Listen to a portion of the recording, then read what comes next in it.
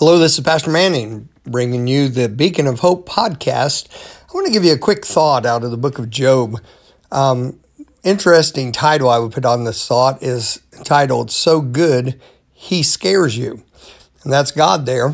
So good, He scares you. Let me read to you the verse from Job chapter 13 and verse 11. Shall not His excellency make you afraid, and His dread fall upon you?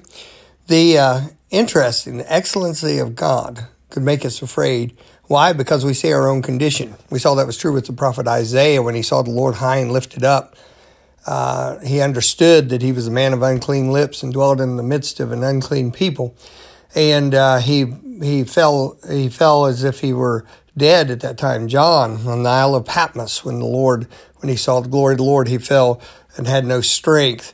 And this was often the response when people saw him. He is so good that he scares you. I want to read to you another passage. Let me turn over here to it in the book of John.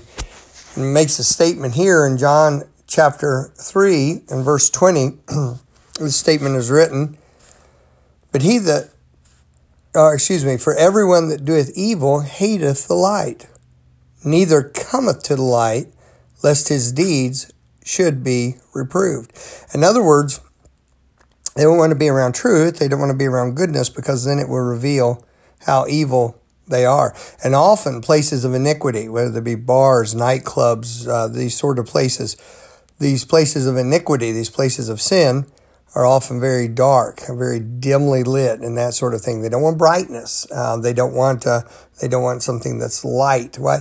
They don't want light. That's why it's called a nightlife. That's why they like to go out in the nighttime, because they don't want their deeds being manifest, shown, or reproved. It's with that. Now we understand that, and God is so great that His excellency is so far beyond us that it could be scary. But let me say to you, even on another level, I've noticed there are some people who do not get around those who could help them or challenge them or cause them to grow, because they don't want to seem less compared to that person. In other words, their insecurity does not allow them to get near someone who may be better than them in a particular area, may be more advanced than they are in a particular area, and they won't get around them because they say it'll just make me feel worse about myself. And because of that, they miss the true opportunities, the real opportunities that are there to actually grow. I've known pastors who would not invite in men to preach that in their minds were more successful, in their minds had ministries that the pastor in question perhaps didn't think he could equal or was out of his reach. And because of that, they would not invite someone in who could have been a help to them, who could have helped them grow, who could have showed them some things, and just whose company would sharpen and make them better. You know, God, of course, is so magnificent, so pure. He had to robe Himself in flesh to really be communicated to man. But when we deal with other people, here's my question. Are you willing to get around those who make you uncomfortable? Those who are willing to point out a flaw? Those who are willing by their example and their company to show you a weakness? Are you willing to get around them, even though it'll make you uncomfortable? How you answer that will in a large part determine whether or not you can keep growing. Because you're going to have to get around someone who scares you. Someone who you feel nervous around, if you are ever going to go forward. You know, sometimes people are content to wallow in mediocre churches. Churches that never see anybody saved. Churches that never have any expectation of growth.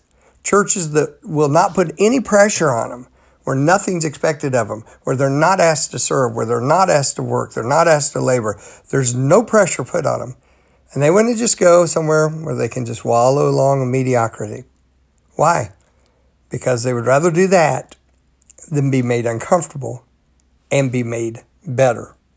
Let me tell you, One of these days, Christ is going to ask us what we have done with what he's committed to our hands.